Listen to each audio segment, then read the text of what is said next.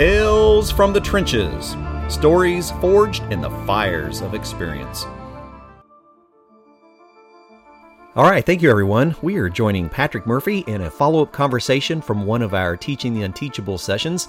This one with Tales from the Trenches is going to be about deep searching for refrigerant leaks. Welcome. Glad to have you here, Patrick. Yes, glad to be here.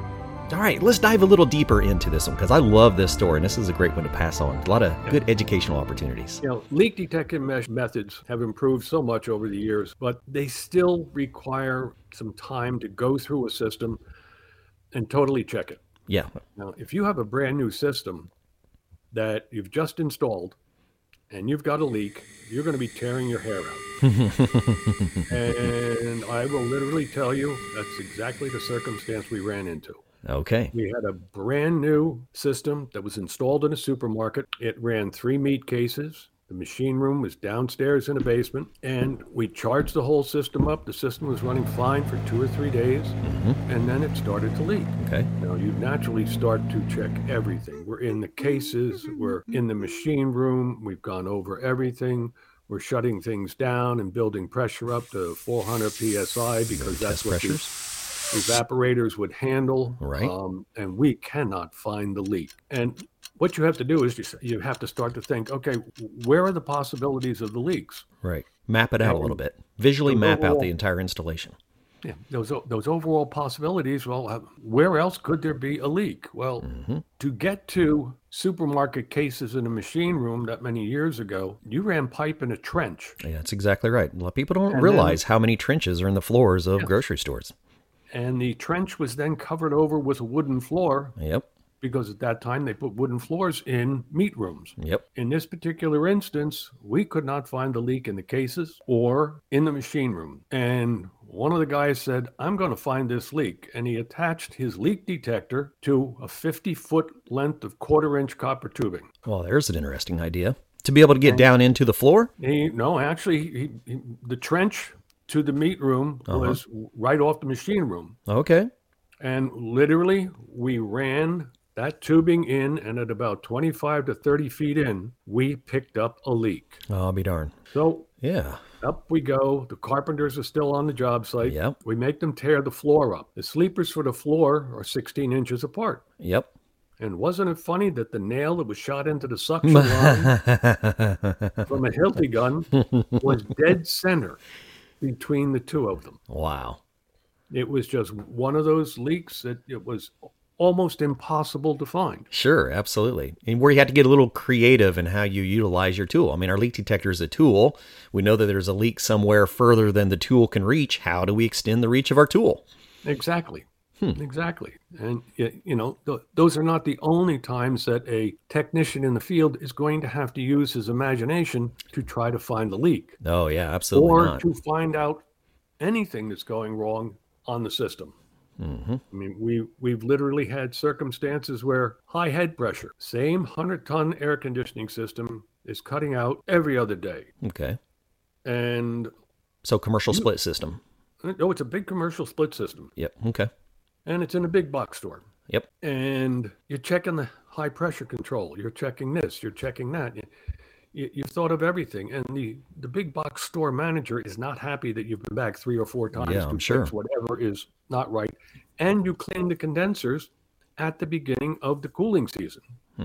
Only because they hadn't been cleaned in 4 or 5 years. What? And we never run into that, do we? Yep. And you walk up on the roof and you're looking at the condensers, and you can literally stand inside these condensers. Yeah, absolutely. But you're looking at them from the outside, and they look clean. There's nothing the matter with them. And you turn around, and behind you there's an earth-moving device clearing some land, dirt, and dust is wafting across the top of the unit. Yeah. And they're converting an old drive-in movie theater into a housing development. Okay. Now I'm following along. The dust has just finely coated the condensers. Real fine dust. Super fine dust. Okay, now I'm starting to paint the picture. I can see this condenser, right? You're doing a good job explaining this one. Yeah. Those condensers wound up being cleaned 3 times that summer. Yeah, I gotcha. There was nothing we could do about it, but they had to be cleaned. And, we would tell that to the store manager, and he would go, you just cleaned it. Keep my systems clean, he said, because I don't want to lose any more chocolate. Because every time the condensers would go down, the building would get too warm. And start melting chocolate. The chocolate would start to melt. Huh. So it was more important to keep the systems in operation. Right. So this is going to be called the chocolate story from now on. You can call it chocolate story. You can call it anything you want. So. I love it. It's so true. I mean, we think about that. It may not have been covered in large amounts of dirt, but just that fine dust is enough to pack inside of the condenser coil. Yes. I mean, and again, you have to use all of your senses when you're out there in the field, and actually when you're in the classroom, to know exactly what's going on when you're doing all the different things, plus trying to manage the fact that you've got, 10 to 15 people in a classroom who are working with somewhat dangerous equipment at times. Oh, yeah, absolutely. So that's, it's just all of these little things, add up. When you're driving to whatever job site you're going to, start to think ahead of time. Okay, what's been going on with this new piece of equipment or old piece of equipment? I mean, if you had a rainstorm go through and the design of the supermarket was such that they put the transformer in a low spot and the drain for the entire parking lot was in that low spot, and it was one of those torrential summer rains that you get, and next thing you know, the transformer is covered in water and shorts out. Oh, wow. Okay. And I've seen a lot of transformer pits before, so they're a very common installation. Yes. And you wind up with an instance where you have to keep that frozen food for making sure that there's a lot of product in there. Yeah, absolutely. What do you do? Well, hopefully you have a dry ice place near you. And you can make sure you put somebody in a vehicle loaded with dry ice who's smart enough to leave the windows open. Sure. And hope that the police don't stop him, because the vehicle will be sublimating as you drive to the job site. I can only imagine sitting here thinking about what that would actually look like. Yeah. Well, I can tell you exactly what it looks like, especially when you pull up and you're wearing a ski hat, ski gloves, a ski jacket. The middle of summer. And hair is hanging out of the back of your head because you're, about 19 years old, and the cop looks at you and goes, "Where are you going, boy?" Yeah, hold on a minute. Yes. You better explain yourself, son. You had to explain myself that all this dry ice was going in the freezers, and it saved the day. We were able to save that. That is so interesting, because a lot of people don't realize, and especially for our younger techs out here that are getting into commercial refrigeration, this is an eye opener. I tell this to all my friends when we start talking about refrigeration at grocery stores. We've not sized a generator to run the refrigeration systems in quite a few decades. The capacity of a generator that would be needed to run the entire mechanical system is quite mind-boggling. So all of our emergency generators at our grocery stores, those are for lighting and emergency operations. They're not for refrigeration. So when we lose electrical, now we go into panic and emergency mode. You talk of another circumstance in a supermarket where we just finished a repair on the air conditioning in the supermarket. Yep. As we walked out the front door, we just replaced, a 100-ton motor. You walk out the front door and you hear an explosion. Oh. And you're like, no, this can't be. You go racing back in, you're in the machine room, and you don't smell anything. And you're looking around, you start testing things with your, because you're working with a flashlight on your shoulder, and you test with everything. Power's out. And you look at the store manager, you say, I can't figure it out. And you walk out the back door and you see a fuse on a telephone pole has blown. Oh, wow. You call the electric company. They come in and they say, "Oh, yeah, we got to check the transformer. Hopefully it's not bad." And they open the transformer up, and you're standing there and you look down and you go, "Oh, that rat must have been in there for a long time. Look how dried out he is." The guy from the electric company looks at you and says, "No, that's your problem. He was jumping between L1 and L2. The tail was on L1. Oh, my goodness. He was on L2, and that's the 10,000 volt before it transfers down to 480. Oh, my goodness. So you had a nice freeze-dried rat. Right, on the primary side of the transformer. On the primary side of the transformer.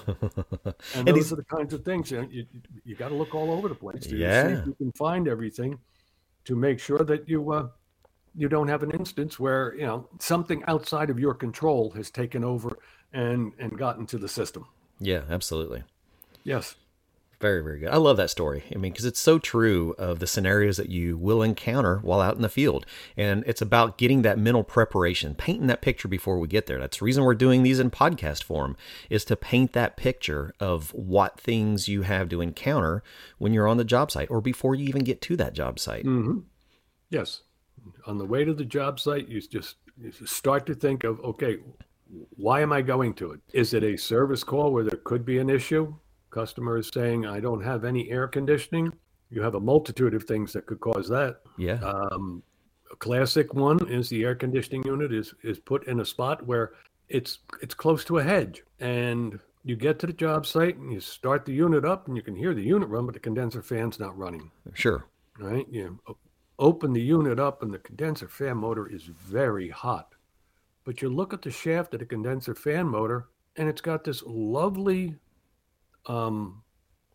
roping around the shaft. And you're like, what is this? And you trace it back and you find out it's a vine that grew into the condenser a spot, sure, got inside the condenser area, wrapped itself around the shaft. The shaft spun around and seized the motor. Once you cut everything loose and the motor cooled down, everything was fine. Which brings up another point to think about. How often in the field do we have to expedite that cooling process of a condenser fan motor? One of the tricks of the trade is to go grab a garden hose and help cool down a condenser fan motor or a compressor that is overheated. Yeah, there's so many opportunities that we have while we're, assessing our scenario to help expedite things to get things back up and running again. You talk about keeping things running. We're all talking about the cold weather heat pumps today. Mm-hmm, sure. Hot topic. The first heat pump I worked on was 150 tons. Oh, wow. It was very advanced. It was in a manufacturing plant. It would generate cold water and hot water at the same time. And it fed three 20,000 gallon storage tanks. Oh, really? And it had a storage system, and it was really sophisticated for its time. And we're going back to the 60s. No kidding. Yes. And the issue that came up was on a real hot day, once the storage was at full capacity on the tanks. On the water tanks. And you couldn't store any more hot water in there. Right. You had to get rid of the heat somewhere. Okay, sure. Unfortunately, when they designed the system, it was a 150-ton heat pump, but they only put a 100-ton condenser in. Oh, okay. And when you say grab a garden hose, yeah, the eventual solution on a hot summer day was we wrapped a green flat garden hose around the top of the condenser, the air-cooled condenser. Yep. And made it an evap condenser.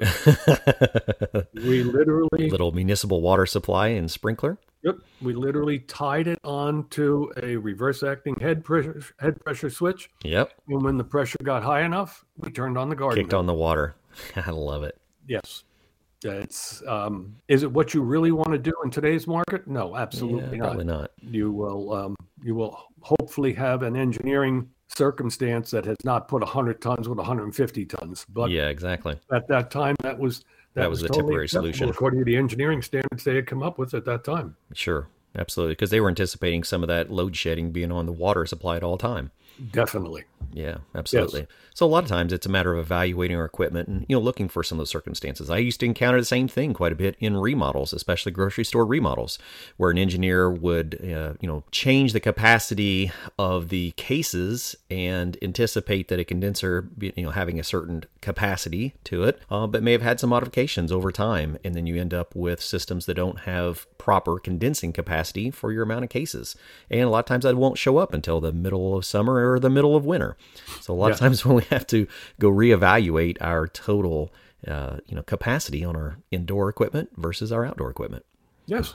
You have to look at the equipment and make sure that it's going to match up. Yeah, you also have to be inventive during remodels, because during remodels, sometimes you're moving a set of cases down 6 foot to add the new case in, or 8 foot to add the new case. Now, with today's cases, I don't believe you'll be moving them as much because there's so much glass doors. Right. But literally, we've had cases that had to be moved 8 foot down to put a new case in, and you had to keep all the product in it. Sure. And so we put a hydraulic jack against it and jacked it down. But before we did that, we ran the tubing, and then the tubing just flattened out as we jacked it down, nice and slow. Oh, okay. So you have to you have to be creative. Our jobs are not just this is the way we do it. It's you have to think outside the box on a lot of circumstances for all the different occasions you can run into. Yeah, absolutely. Patrick Murphy, thank you once again for joining the show. We're grateful to have you here with us. Great, thank you.